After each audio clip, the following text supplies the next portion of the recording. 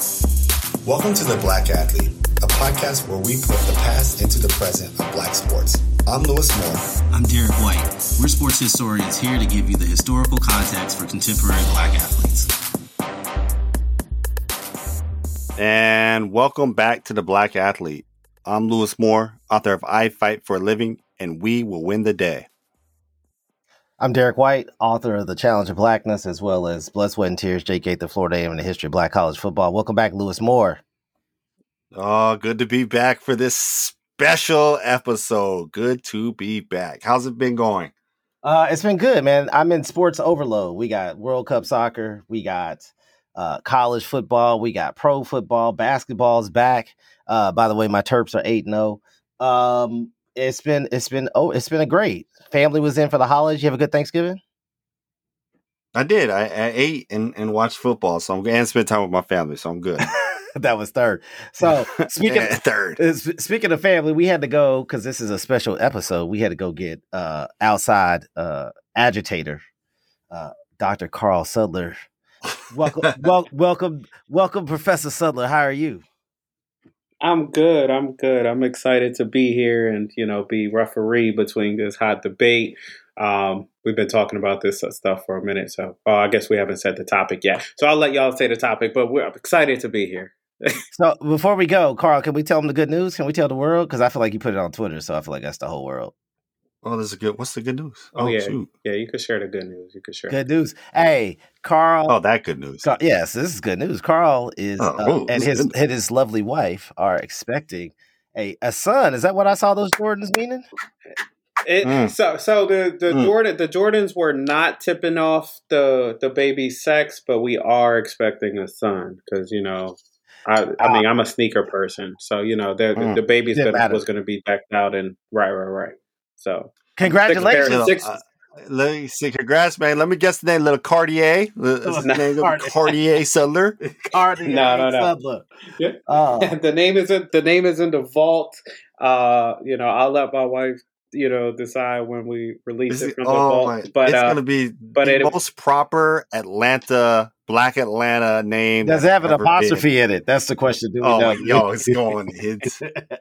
No apostrophes. It will carry on a family tradition from my side that we all have C names or names that start with the letter C. This dude's going to Morehouse. Absolutely. He's set. He's set.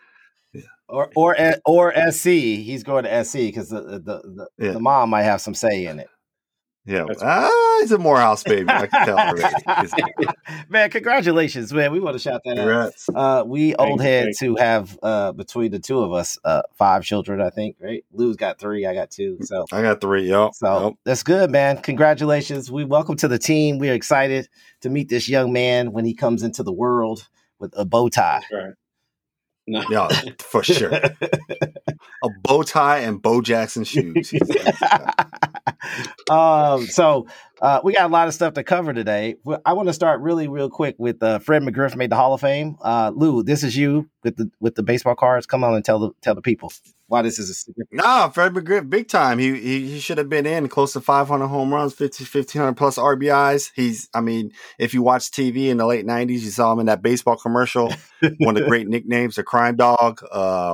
So no, it's really good that some of these older black players, I wouldn't say older, he's not too old, but the guys, the pre-steroids guys are finally starting to get their due because I think we forget about their numbers once that steroid era hit. So guys like Fred McGriff and hopefully one day someone like an Eric Davis gets reevaluated and gets a shot to get in. So it's really, really good. Him, Eric Davis, and Dave Stewart were put in the Negro League Hall of Fame together a couple years ago, or the Black Baseball Hall of Fame. So that's good. Hopefully Eric is coming next. I mean, I think this speaks to one of the things that we've talked about both on this show and online is that the 80s for Black baseball was just like really kind of the last era for kind of African-American massive African-American stars. And we're starting to see some of that come to fruition with Fred McGriff making it Hall. Hopefully, Eric Davis is next. I do think he's probably in that next cohort of players. But that 80s era was just such a fantastic era of baseball for young black kids who were looking for, idols and role models. And so if you were a left-hander, boy, Fred McGriff was the one. Was he left-handed? Right, I think he was right. left-handed. We're just gonna go with that. Yeah. He might have been right-handed. I'm thinking about the other guy. Anyways, no, he's lefty. Carl was a baby when that happened, so we just have to tell him all about it. And then the other breaking news before we get too deep into our discussion, we're gonna talk about Deion because our text messages have been I couldn't type anymore. But Jerry Jones got caught in 4K stopping black students from trying to enter North Little Rock High School in 1957 last week. And I'm gonna come in with Carl. So Carl, like, what does this mean in terms of both the civil rights movement, contemporary kind of ownership in the NFL, and for our listeners who may not be aware, why is this such a significant event? Yeah, no, I mean, shout out the Washington Post for digging in to kind of some, extensive journalism on this piece recently. I know the picture tends to get a lot of play, or the picture's been getting a lot of play. They asked LeBron about the picture, but for those of you who haven't read this article yet, give yourself some time, sit with it. It's a long piece. I added it to my sports history syllabus already for the upcoming spring semester. But the image gets a lot of play because, as you just mentioned, right, you have young African-American teenagers trying to, show up to school, and you have a ton of white agitators there trying to stop it from happening, right? And it's just one of those like moments that I think a lot of us who teach African-American history courses or who teach civil rights courses specifically, I feel like I always tell my students, like, you just never want to be caught in these images, right? I feel like, the famous one from Little Rock, right, with Hazel Bryant and Elizabeth Eckford, right? Mm-hmm. It's the famous Little Rock 9 picture, and you just see her just yelling in the background, and it's just sort of one of those moments where you're just like, regardless, and I can't remember the name of the book that came out on that image, but the two like ended up like forming a relationship much later in life. Yeah, and But it's just a reminder. I think what the Jerry Jones image in particular reminded us is that, like, one, these histories just aren't as old, right? Mm-hmm. You said the image was 4K, right? It was a pretty clear shot, right? Which also kind of like was like, oh, this is a young Jerry Jones, as a sophomore in high school, who is still in his how old is Jerry? 80? Yeah, or he just turned 80. Yeah, so it's just like these people are still around. These people are not only still around, but they're in formidable positions, right? Like, we know Jerry Jones because he's Jerry Jones in that image, but there's no telling who those other guys went on to become, right? They could be local sheriffs. They could have, become judges. They could have become, whoever they became. And, it's just, those are living histories that we kind of have to sit with and deal with. Yeah, I want to say, and the other part of this, and part of that article was also about how Jerry Jones, who is the owner of the Dallas Cowboys, in literally the most expensive in terms of net worth, most valuable franchise in at least in American professional sports, has never hired a black coach, right? Like, he's never, so there's this thing that, are we to draw these kinds of lines from something that happened in 1957 to kind of the institutional, what we think about is what we call institutional and structural racism, right? Like that kind of thing that happens in the contemporary landscape. And Jerry Jones has always been pretty direct about feeling that he felt like he knew black people because he was not, I think his father owned a grocery store that allowed black people to shop in. So that felt like a certain kind of relationship that other whites didn't have. But I actually think that aside from that article, I think that there's really like, we have no time for projects left because we all, between the three of us, probably have like 37 projects or something crazy. But I actually think that if for anybody who's interested in like research projects, because we have a lot of students and academics who listen to this, I think there's a fascinating project to be done where we just trace these individuals, like a digital history where we look at these pictures and take these yearbooks that have all been digitized. I think that's one of the things that kind of gets lost in this kind of contemporary moment. And we can identify them. We know because that picture of them in Jerry Jones in 4K has got some other white dudes in 4K as well. and we just compare that to the picture, and now we can trace them because of good history, and we can figure out if they were the sheriff, or they were the teacher or the principal, and what does that mean for how they're Black, did they have people working with them that were African American, how they felt like those relationships worked. I think there's a lot of really kind of fruitful and interesting discussion, because I think we also just got to have that conversation that this history is not like somehow dead and in the past. And given the criticisms of critical race theory and all that kind of silliness that we've been hearing over the last 2 years, part of it is like we just now have to do what, our friend Hassan Jeffries talks about, doing hard histories. Some of this is like we just need to do some kind of petty histories, right? Like where we just like, look, look, this is your granddaddy in 4K, right? Right. And so, like, I think we got to have those hard conversations, because we all come from families that information is not readily shared from generation to generation. So you don't always know these stories until they happen, until you stumble upon them. And so I think that there's a lot of really kind of interesting histories to be done just from looking at these photographs and then figuring out who these folks were. Lou, you got any comments? Oh, yes. No, I would say, just kind of to piggyback on both of you guys, that and the point that Carl was making is there are a few people in history that we actually can name that are in these types of photos. There's all these types of photos, right? My guess is that every time this happened, because it happened at North Little Rock, it happened at Central. We know that one person, but it happened in all these places, right? Whenever they tried to integrate a school from 1954, we'll start with 1957 there in Little Rock, on until 1971, when they're busing in the South, right, to end it. And then also in like the mid 70s in the North, there were these protests. And there's one person everybody knows now, and that's Jerry Jones, right? And I think that speaks to how important this photo is, right? He's the guy that we could all name. And he's, because to everybody, they're just faces, right? They're just everyday people. Well, this everyday person grew up to be one of the most significant people in sports history, right? In a profession that has, as the article talked about, a profound problem with how they hire Black people and how they put Black folks in leadership, right? And he's one of those organizations, one of those organizations that continue to have this problem, right? When he hired Bill Parcells, he had a sham interview with Dennis Green, right? Who was a great coach. Right. Dennis Green went 15-1 one year with the Minnesota Vikings, and he just forced him to do a sham interview just so he could hire this guy. So that's kind of who he is. But I also think another point, and this gets off the coaching thing, is that Jerry Jones was made by segregation, right? You can't tell me that if everything's fair, then this guy moves on, right? From North Little Rock. I don't think Jerry Jones gets to be captain of the Arkansas football team in the 1960s if you have complete integration, right?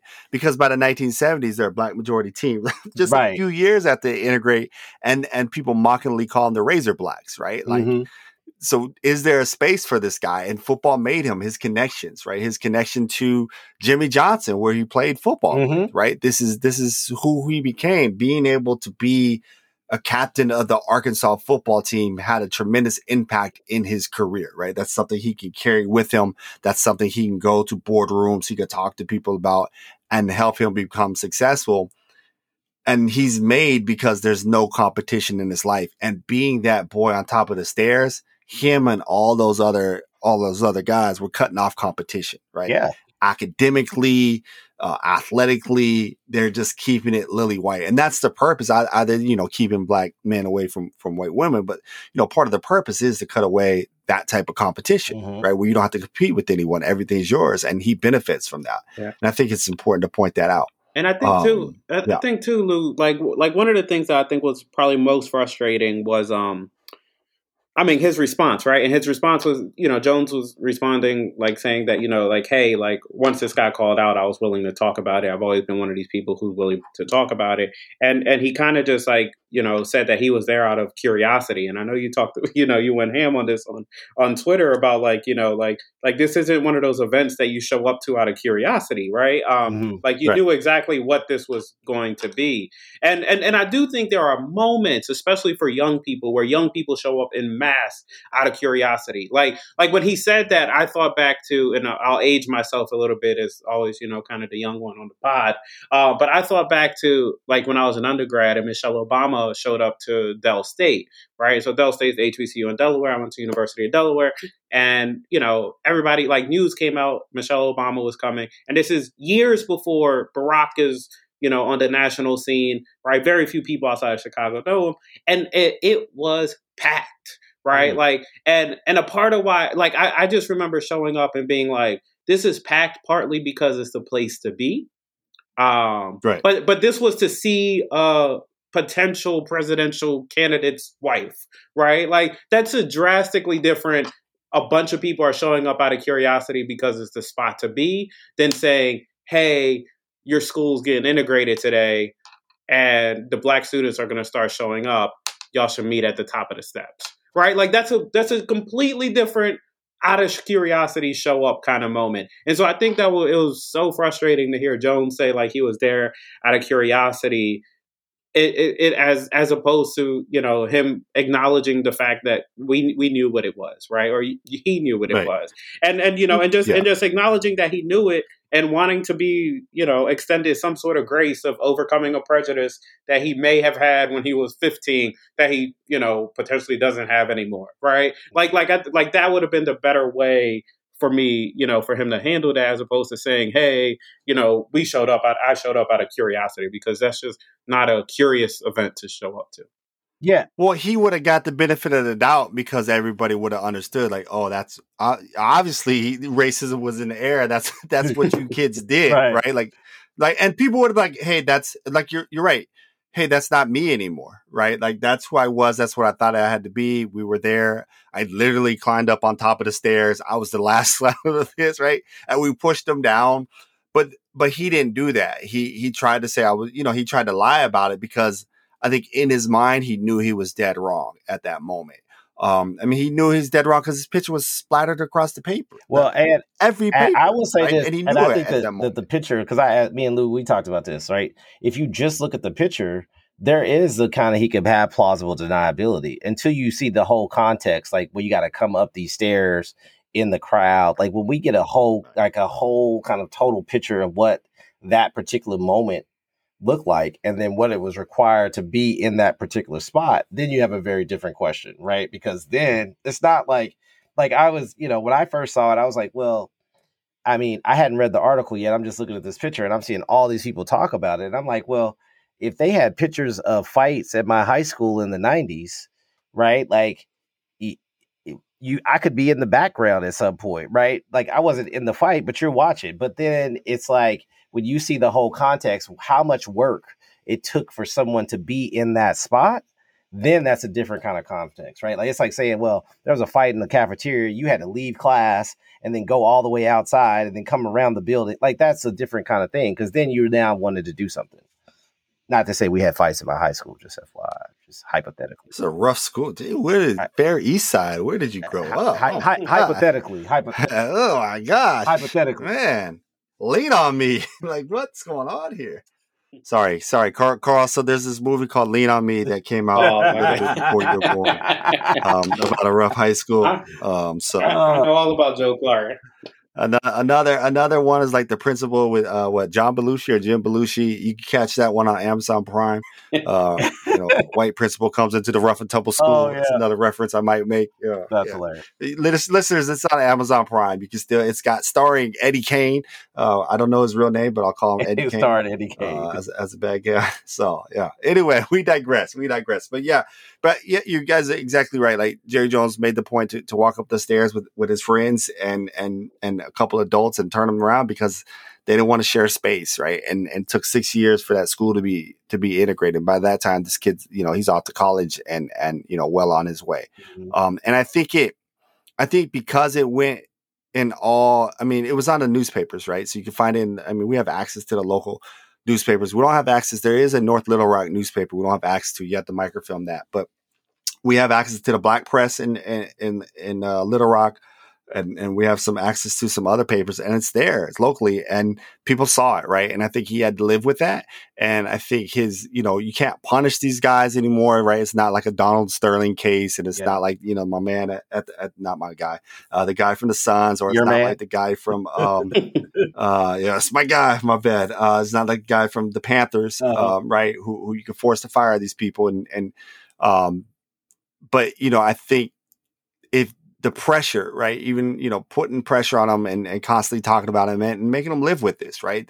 So that's why I was like, don't ask somebody like Dak, because Dak's just going to, this guy pays Dak, right? Dak's not going to say anything, but the media pressure on him, constantly asking him and having to live with the idea that he was part of one of the worst moments in history, right? Like, it's a really bad moment in history. And I don't think we do enough of this. When people were keeping kids out of school simply because of the color of skin, like physically, violently keeping them out of school. It's one of the low moments, right, of the civil rights movement. And I think he has to live with that, and we have to force him to live with that and be a constant reminder of who he was. Yeah. Because I'll say this, because for 65 years, he tried to hide that. Right. Yeah.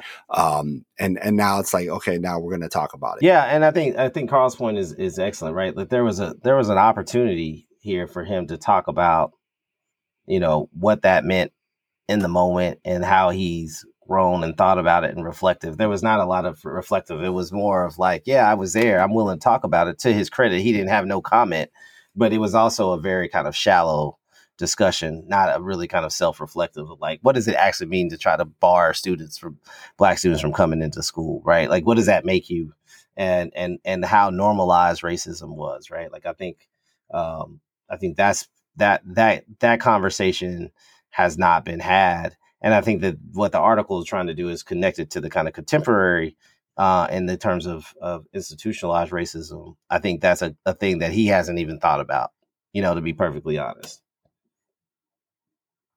Yeah. And I mean, and I know we've talked about this in other places, but this is, particularly important, and, this might be a softball to a transition. In terms of being the owner of a team that has to do with like head coaching hires, right? We talk about head coaching hires as, coaching people who you're most comfortable being around, who you're most comfortable kind of, who so many owners are often like, well, I see myself in this person, right? And if this is a critical part of kind of the maturation of Jerry Jones from adolescence into adulthood, right? Like, it's not like you don't even at 80, it's not like you don't remember these kind of like pivotal moments in terms of your high school life.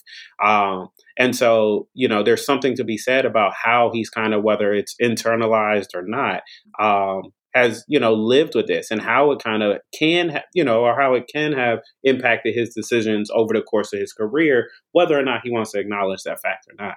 I mean, let's talk about, we had like multiple like anniversaries, 40, 50, 60th anniversary of the 1957, the Little Rock Nine, right? Where that was an opportunity for him to be like, to come to have that conversation in a moment of reflection, and he didn't have it. And so here we are in 2022 having it. So I think your point is right.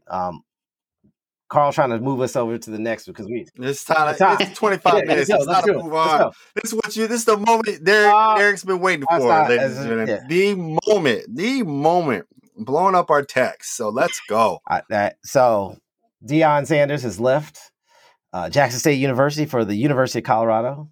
I am, as the person who wrote about Black college football, one is, I think this is an opportunity for us to have a conversation about what the possibilities are for HBCU footballs, the history, the legacy of racism. And two, I think that one of the things that I think I'm reflecting in my own self, but also colleagues that I know from across the country, is a kind of disappointment that Deion, who was probably the most ideally positioned person to not only bring the kind of public relations, but also had the financial stability to take the ridiculously low salary that a HBCU was going to pay him. And then to go for a place that has is Colorado. Like, I think that's like the core of the disappointment. On the other hand, my colleague, Lou, how do you feel about this? Man, must be the money as the song goes. And Carl's, you guys can't see it, but this is how he's titled himself in the pod. But I think it's fine, right? Like I think we've done like one for sure episode on Deion Sanders. Listeners is actually named that. I think we did it last year when he got a Power 5 recruit or top 5-star recruit. And we probably did something when he got hired. And I think look, it's a win-win situation for 2 years for Jackson State. And everybody in this business knows that you hire a coach, especially at this level, if they're really good, they're going to go to the next level. That's a given. And I think he's being unfairly treated in the media because he's Deion and he left. And we don't know if this would happen to anyone else because it's never, ever happened before. And instead of like celebrating, there's two things we need to do. We need to, on the one hand, celebrate this moment, but also it's an opportunity for us to talk about, well, why aren't these schools hiring HBCU coaches? Do they not want to leave? Is there a bunch of guys out there who's like, you know what? I'm swag. I'm staying here. I'm going to be underpaid. I'm not going to push it to see what's it going to be like if I get 85 scholarships, right? Are there a lot of those guys out there? Or are PWIs saying you have no value here? We're not going to even, interview you. We're not going to give you an opportunity. So I think that's a whole part of this conversation that's not being talked about. And Deion becomes the first guy. And I think we need to celebrate him, because if we don't celebrate him, there's not going to be a next guy. Because why go through that trouble? And I don't know who it might be. Let's say, why go through that trouble if you're Byron Leftwich, right? Or you're Eric Bieniemy or somebody else. Say, you know what? I'm going to do this too. If the moment you decide to leave, right? I've given you Walmart money. I've put you on TV. My players are FaceTiming Meek Mill, and I'm bringing some, gold digger. That's a bad term. But this girl, I'm bringing her on campus to talk to people. I've given you all this. And you know what? I'm ready to leave, right? I've done this for 2 years. I'm ready to leave. No one's going to want to do it ever again. And all you'll have is people who they'll never, that's it. That's all you'll get. And it's not to say these guys aren't good coaches, right? I'm sure Eddie Robinson Jr. is a fine football coach, but you're not going to get the guys who are going to attract the attention, right? And I think some people are hurt by that, but I think it makes it worse when the one guy in the history, the only guy who's ever had this legit opportunity to go, gets knocked because he doesn't stay as long as somebody thinks he should stay, which hasn't been determined how long he should stay. So that's where I'm at. And I know it's very individualistic of me. It's kind of, I'm gonna move on my own type deal. But at the same time, I think this is who Deion was. We know this. This is a guy who's always been about money, and he says maybe he's not, but he is. He's a guy who went from the 49ers to the Cowboys in 1 year. These are rivalries, right? Yeah. This is the guy who got, helicoptered from a football game to a baseball game. This is who he is. And Jackson State knew this. They gave him an opportunity. He was a high school coach at some fake high school. They gave him the opportunity. They hired him, and they knew what came with that hire, right? And I don't think they're bitter because they got more than they ever had. Well, right? They got more. They've had great players too, right? Yeah. More attention than they've ever had in those 2 years. And now it's up to them. What are you going to do with it? How do you attention is not real money. Like, I think this is the thing. I keep seeing this on Twitter. Like, everybody's talking about exposure, and they talking about, like, we got all this exposure. Game day was there, yada, yada, yada. And I'm like, yo, exposure is fleeting, dude, right? Like, program building is hard work, right? I think this is where I think when you look at what it takes to be consistent as a winner at any level, right? Like, whether it's Alabama or Georgia. I mean, like, we know Alabama stunk at one point. That's why they had to go. They moved hell and earth to hire like Nick Saban, right? Georgia hasn't won a national title since 1980, and Kirby Smart can do no wrong, right? Like, there's a lot of like football powerful places that would like to be either average, above average, or national championship titles. I think black colleges, because of their, I think part of the problem is that we're treating like all these colleges as if they're the same place, like that Jackson State and Colorado State or Florida State are all the same kind of institution, and they're not, right? They're that HBCUs have a different tradition and a different kind of impact on black communities, right? It wasn't like he took, some little school, right? Like, and so if we can't acknowledge that reality, that like these are the school that train, like even today, like in 2022, like 45% of white collar black folks have HBCU degrees, right? So when we talk about the black middle class, like that's who we are. This is the place that nurtured us, that hugged us, that like, even if you didn't go, I don't know about you because you're from California, so this is the source of our acrimony here. Yeah, right. Yeah, but like, but like that's far. Yeah, but like in the South, like where I'm from, like I went to University of Maryland, but my teachers, my mother, my guidance counselors, they all went to Kentucky State. Right. I learned Black history from my uncle who majored in political science. Right. I went to summer programs with people who were Kentucky State alums and where they got Black history. Like, so like part of this black, like for a large percentage of Black folks in America, HBCUs are our only mechanism to not only civil rights, to integration, to that very moment that you were talking about with Jerry Jones, but also our lifeblood in terms of educational opportunities. And so for Deion to trade on that history kind of almost flippantly and not like at least acknowledge that like, hey, I'm going to try to build a little something. I may not be here forever. That's a fair assessment. Like he didn't have to maybe not want to be there forever. But if no coaches are there forever. But I think, but what I'll say is this: that he is the one person who was positioned like he had enough institutional wealth. He was doing national commercials long before Jackson State gave him a job. Right.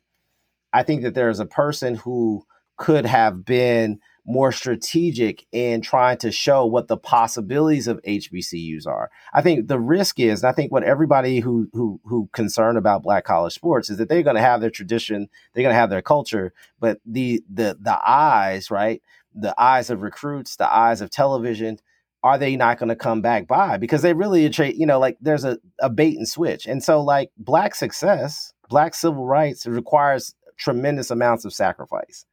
And maybe we were wrong. Folks are wrong in thinking that Deion was the avatar for that sacrifice. But like, there's not going to be anybody else who's going to get a better opportunity to make the sacrifice. And I think that's the problem. And then to go to a place, to be perfectly honest, that you had no connection to culturally, no connection to historically. You never lived in Colorado. You didn't play in Colorado. You didn't do any of those things. And so to say, yes, as you pointed out, this is the first person to go to this Power 5 job. So we should celebrate some of that. But it's also a terrible job. It's such a job that Mel Tucker was like, you know what? After one season, I'm going to Michigan State. Michigan State's a good job. I mean, Michigan State's better than Colorado, but Derek, everybody's a riser, right? Like this is the nature of the business. I'm saying that, everybody's a riser. But I would argue that like we are only here because people program build. Right. Like King wasn't King. Like if we say like we're celebrating the civil rights movement, right? Like King took $1 from the SCLC so he could get insurance. Right. Like it required. Okay. But like it required all these people. All these folks. And so no. Let me finish. Let me finish. You're telling this history, but y'all let it go. They let it go. Who's the they? Jackson State has a great history. Jackson State has a great history. It fired 3 coaches in the last 5 years before Deion Sanders got there. They're not a football school, and if you're not a football school, if HBCUs don't want to play this game, then don't play this game. You're saying they should That's the big time game. Yeah, but here's the thing: they are you firing your coach means you are a football school. Either you're in it and you're trying to be big time, or you're just going to be what you're going to be. And it feels like big time looks like you're gonna have real facilities, right? That's what big time looks like, and you can't afford it. We've gone over this. We've had like 3 or 4 episodes of why they can't afford it. So So listeners, you can go back and listen. We know why they can't afford it. But they keep telling me Deion's bringing all this money. Why can't they afford it? This is the thing, right? So that money's not real then. That's what you're saying. It's because it's Deion, and you had this opportunity, right? People had this opportunity. There are a wealth of connections, right? Jackson State, I would be interested to see their alumni, their donors, their dollars. People could have said, if you're going to make HBCUs, and I don't know how many could do this. Come on, Carl. Maybe one or two. No, stop, right? Stop. If you're going to make, because you're going from 65 to 85 scholarships, somehow you got to go up this level. You're going to have to pay him. You're going to have to get resources together to pay him. But you knew the dance. They knew the dance. They chose the music. He left. And if you have this 100-year history of all these places and you got one guy to come in to do it, that's not on Deion. It's not on Deion. It's not on Deion. But Deion changed everything. And I don't know what was his motto. What was his motto, though? His motto was, why not us? Like Eddie George has been at Tennessee State. I heard Eddie George talk about anything about like, why not us? Right? Like, so part of they put the pressure on Eddie George. Okay, that's fair. But what I'm saying, build with Eddie George, build with Hugh Jackson. But there's all this kind of Deion selling something. He was selling wolf tickets, and that's fair. People could be disappointed. And you bought that's them. Fair. Yeah. That's fair. We could be disappointed in that. But like at some point, you were saying like racism don't exist, right? Because like the reason that Black people don't have donors and reason these schools is racism. These schools. No, we've talked about them. That we've talked about this. But though. Like but here's you want to play this game and be big time, and to be big time it costs money. And instead of that, you put it all on one guy. One guy. But yes, one guy. Bring the alumni. Bring somebody else into the fold. It's one guy, that's not fair. Not fair. That's not fair. That's one guy. Fair. But like all of Black history is about people doing stuff that's not fair. Right, one guy. Okay, so Mississippi kept Lane. Lane could have gone. Right, Lane Kiffin, who's at Mississippi, could have gone. What did Mississippi do? Dude, are you saying Mississippi and Jackson State? No, it's not. Time out. Stop. Private funding. No, they got private funding. They got private funding to pay him. He's paid out of private. You just gave me the whole story about Jerry Jones and using racism, not being able to use his connections to be wealthy. Okay. Like how does Jackson State was a teacher's college. Right. So the vast majority of this. So why does this bother you that a teacher's college that doesn't have money is not going to be great? It's not in the cards. Okay, you got 2 years out of it though. I mean, you got 2 years. I guess that's fine. I'm just you know why I care? Because I think Black institutions deserve. Like I feel like we are exploiting these young kids. You talk about pay to players, and we're exploiting all these kids. These PW. You knew they're exploiting. We have another pod where you say they're exploited. He's exploited. Fair enough. But here's what I'm saying. What is it about Black institutions? Like, why should white institutions be the only people that benefit from Black labor? But Derek, Deion gave you 2 years. There's other opportunities to do that. Why is Deion the only opportunity? Oh, okay. It's fine. Right. And we've had other pods where we say you're just trading exploitation for exploitation. And if you're fine with that, you're fine with that. They were fine with that. And he moved on. So find somebody else. What I'll say. That do you think that I think this is because I spend a lot of time on HBCU campuses, product of HBCU. I think Black colleges do something slightly different than PWIs, and I think. But you know that, so don't play. That I'm not saying that it fixes the exploitation. I'm saying that it mediates the exploitation of student athletes. Right.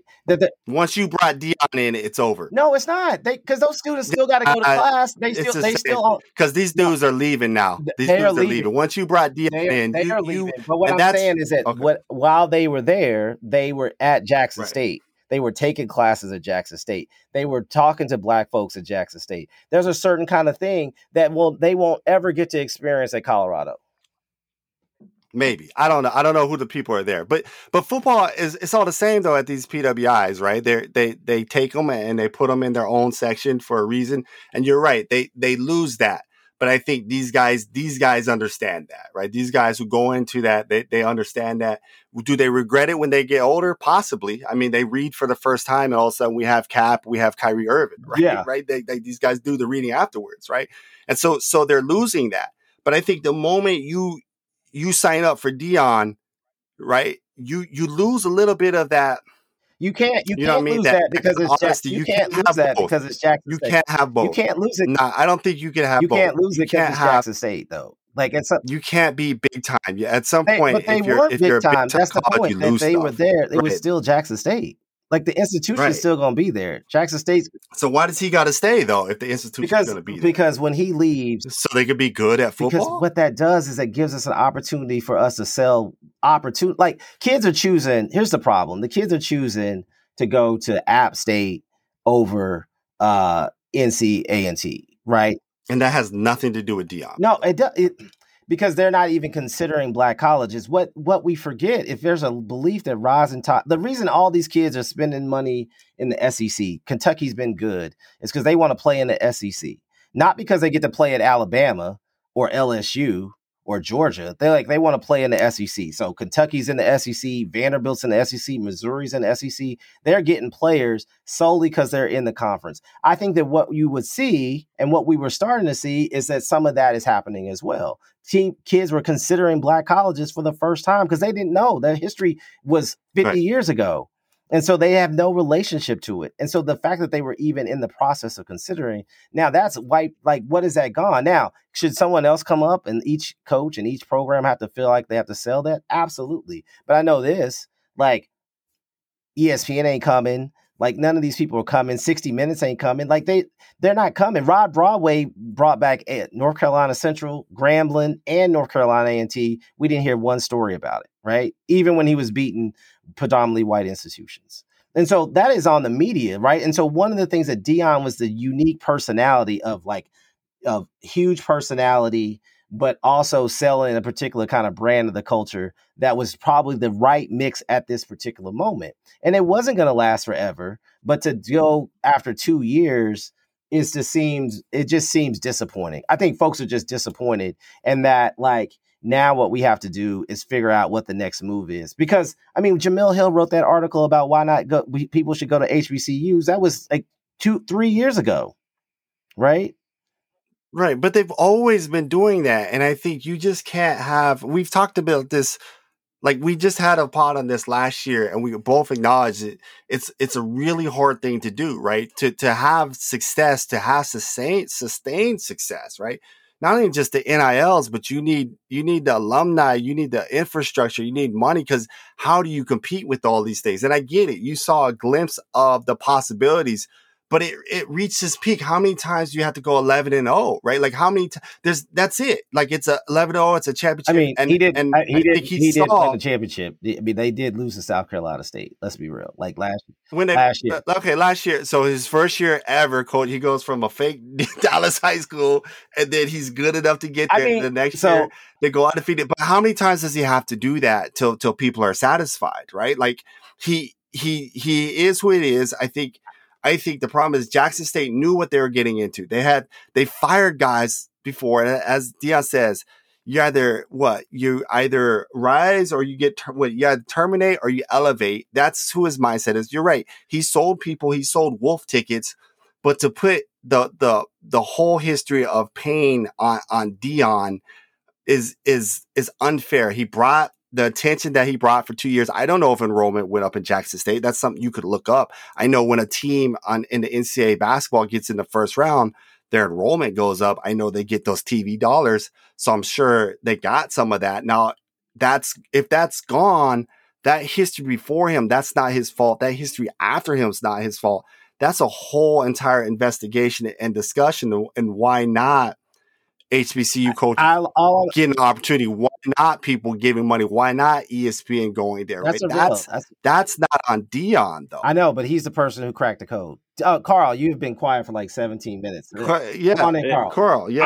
20 minutes. I was enjoying it. I'm probably like every listener who's going to listen to this podcast and just watch you guys go at it, because I can appreciate the passion. And I knew I signed up to be the officiator. I've been in the group chat long enough around this issue this past week or so to realize that my job is just to come in and drop a couple emojis, instigate some things, and leave. And so that's what I'm about to do real quick. So to there something. Because I think one of the things that I think we all agree on Regardless on whether we're disappointed, excited, want to be disappointed. One of the things we agree on is that, like, in this moment, we realize, just sort of the limitations between coaches as who seek individual success, right? Even if that means it's program success, versus like institution building, right? Deion is not an institution builder. And, I'm not sure and I think part of the disappointment is, those wolf tickets that y'all spoke about were kind of tied to this broader message about, what it could be for HBCUs if we were to make these same kinds of commitments. But a colleague of mine shared a note earlier from I think she's political scientist Melanie Price, who was talking about, like, there's again, we've talked about, I know you've talked about this on other podcasts and we've talked about this offline. Colorado's endowment in and of itself is $2.1 billion, right? And that number is more than the top 50 HBCU endowments combined. And I think that kind of gap speaks to, because someone kind of lose point, right, about just like, like what was the realistic expectation that they were signing up for? Like, how long was going to be long enough for Deion to stay, right? How, what was the job that Deion could leave for and not catch flack? Because I think what kind of bugged me about it all was sort of like Deion was catching flack from being at Jackson State, right? Like, we all remember he ain't SWAC, right? Like he always was this kind of outsider inside, right? And now that he's leaving, people are like, we told y'all he would leave at the first opportunity to jump, right? Like it was sort of like a damned if you do, damned if you don't situation, and and that was just kind of like tough to see play out. Yeah. Well, I'll just say part of that is on Deion because he talked a lot of cash to the other to the other coaches. Yeah, like, yeah. Like it was not like oh, I'm really thankful to be in this this fraternity of coaches in the SWAC. It was like these dudes are beneath me, and right. And I think that rubbed a lot of folks the wrong way, and so I think that some of that acrimony in the conference, but some of that acrimony is also SWAC culture. Also coming up to people seeing that on the national stage, right? The Alcorn, Jackson State, FAMU, Jackson State, that cash talk goes all the way back. I mean, the bands have been talking cash about one another for decades, right? And so part of that is just like people are now paying attention for the first time and like, ooh, that feels unusual.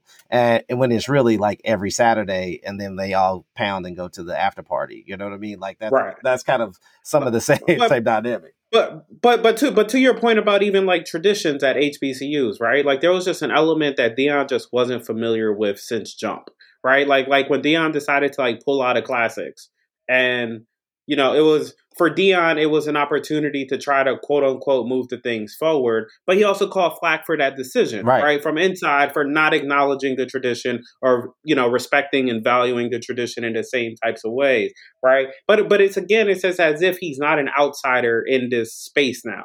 And so to Lou's point about like they knew what they were getting when they hired Deion, right? There was this element of they wanted him. Part of what they wanted was that he was an outsider.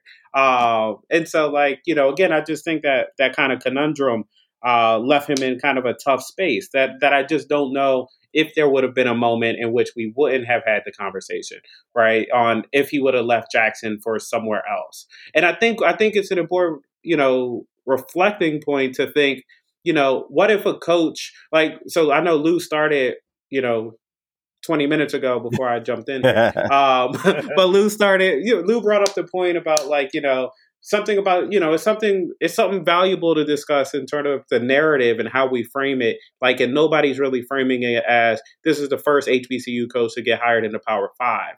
Right. And so and it's grounded in kind of this disappointment because we wanted to see Deion just do a little more, stick around a little longer.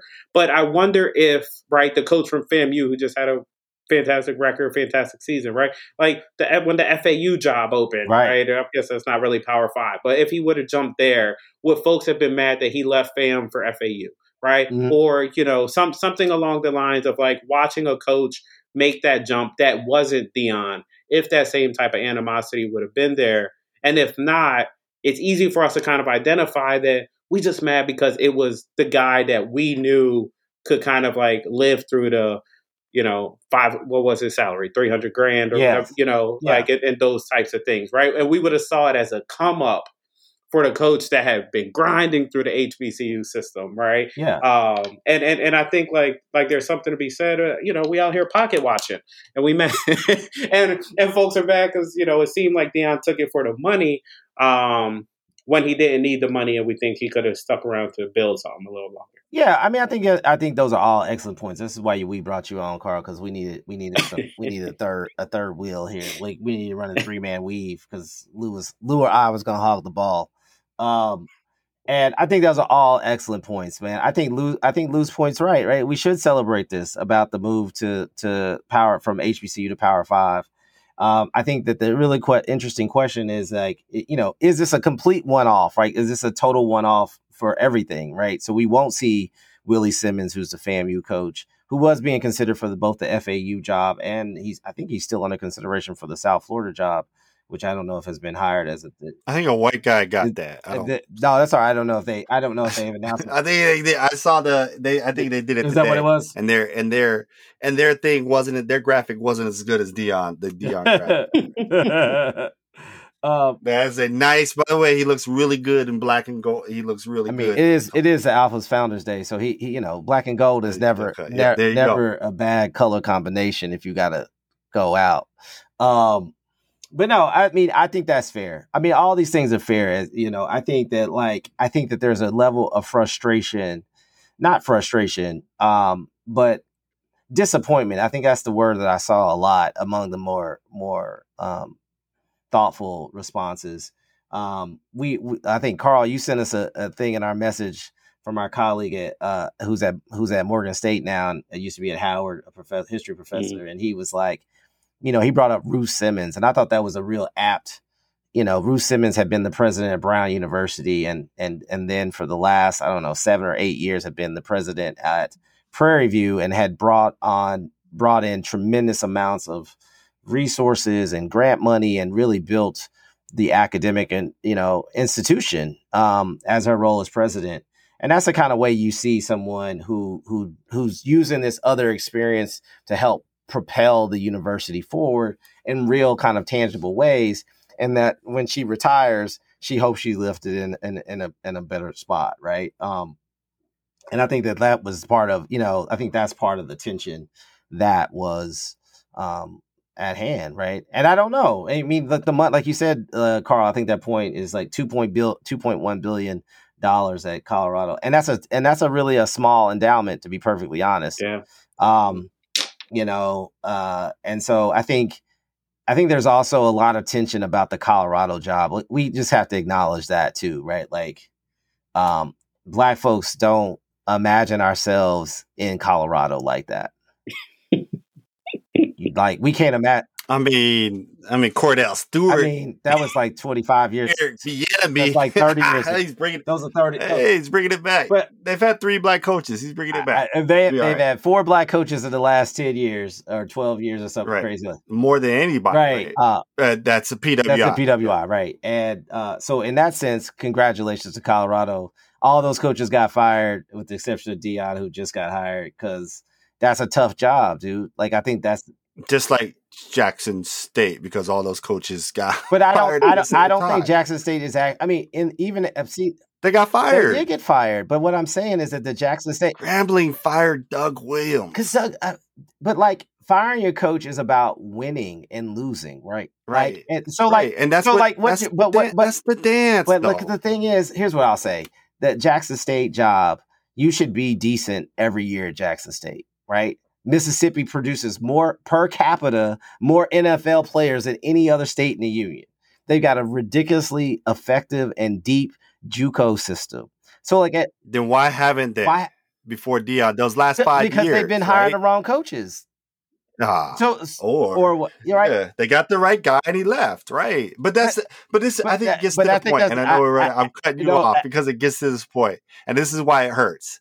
because the dream was what we said, why don't these guys go to here? Yeah. Right. Just get exploited here. The reality is, and it might be the case, you just can't do it at football to the level because there's always going to be two things. You're always up against Mississippi. You're up against Mississippi State. And you're up against those other institutions that will take your coach who, let's face it, they don't want necessarily Deion the coach. They want Deion coach who brings the play, prime, who's going to bring the connections. He's going to bring the players. He's going to bring the connections. And that's why it's not going to work at football, right? That's integration's curse, right? Now at basketball, it's a different story because basketball, you just need 1 year. You just need 1 year to get in. You just need one great player to get in. And all these guys, these past 2 years, kind of post George Floyd era, the Mikey Williams, and I might go HBCUs. They did it, right? It was this kind of post George Floyd, post Deion world, and they've pulled out. They're not going anymore. I think you get on those. It's like at a certain point, if you're going to play this game, you got to get ahead of it. You got to have the facilities in place. You got to have the right we're never going to have get sports. in and out. Because black colleges just don't have the infrastructure or the resources. Right. Like we're talking about, right. You're gonna have to talk to Mackenzie Scott, right, and get that money. But like at that point, we shouldn't be spending money on athletic facilities, right? Like, right. That's right. what I'm saying. Maybe you don't, though. I mean, but then I think what I think the damage for this is the long term damage is that like without these kind of like. Sports really, do we think college sports is necessary for black colleges to exist? I don't know. Like one could say yes and one could say no, right? Like we don't need them. But at the same time, we know that black college athletics and athletics in general bring a particular kind of student energy around the institution. And, because if you don't have football, you don't have the band. Right, like let's be right. You can't put that band in the basketball. Like ain't no marching band in the basketball arena, right? Like, and so what the kind of reverberations of that are tremendous, and I think that was a situation, and so it's still always going to require sacrifice. Like my point is always that black folks have never gotten anything without sacrifice, right? And so like if black colleges, if we want to change this narrative and make HBCUs, which were once because of segregation, this hotbed of talent, then in order to on an even smaller scale recreate that and program build out so that they can make a impact on the national scene, it requires a tremendous amount of sacrifice, and it's hard. Like it's going to be hard because you're going to get paid. You're going to get paid less than North Dakota State at Jackson State, right? Like that's just what it is, right? But it can't just be about money, right? And I think that's a question. It's a program building question. That's always at the core. Go ahead, Carl. Go ahead. I was gonna.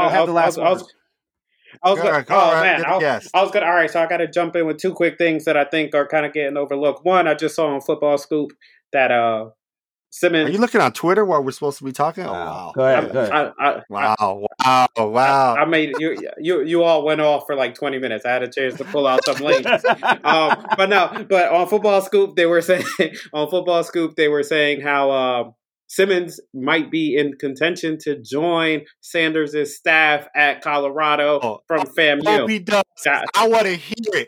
I want that same energy. I want that same energy when he goes. I want that same energy too. Say, here we go. It's the same energy. So I want the same energy. So that was the same energy. That was one thing. I hope he does. Also, I think I sent you all this link though. This was a couple of days ago when SI was reporting on Sanders making the jump, and one of the things that was holding it up was that the university, and this is a direct quote, the university is in the process of changing its academic standards ahead of the hire. In what has been a longstanding frustration, Colorado's standards have made it difficult for coaches to recruit transfers. For years now, the school has held a stringent requirement on accepting credits from other universities. And I just want to drop that in there because, I mean, we talked about a little bit just now, thinking about like HBCUs and whether or not we should even be thinking about sports and what it means to have sports at these institutions of higher education. It's also one that I worry about in particular for Black athletes who show up to these lily white universities, including one that'll be in Boulder, Colorado, in which part of the hiring process is about adjusting the academic standards ahead of it, right? Because we know so many Black athletes in these college spaces have to deal with the stereotype on whether or not they are academically inclined and positioned to handle the rigor of these institutions. And this just kind of like reinforces. So I was really frustrated to see this part of the report come out alongside the Sanders hire at Colorado.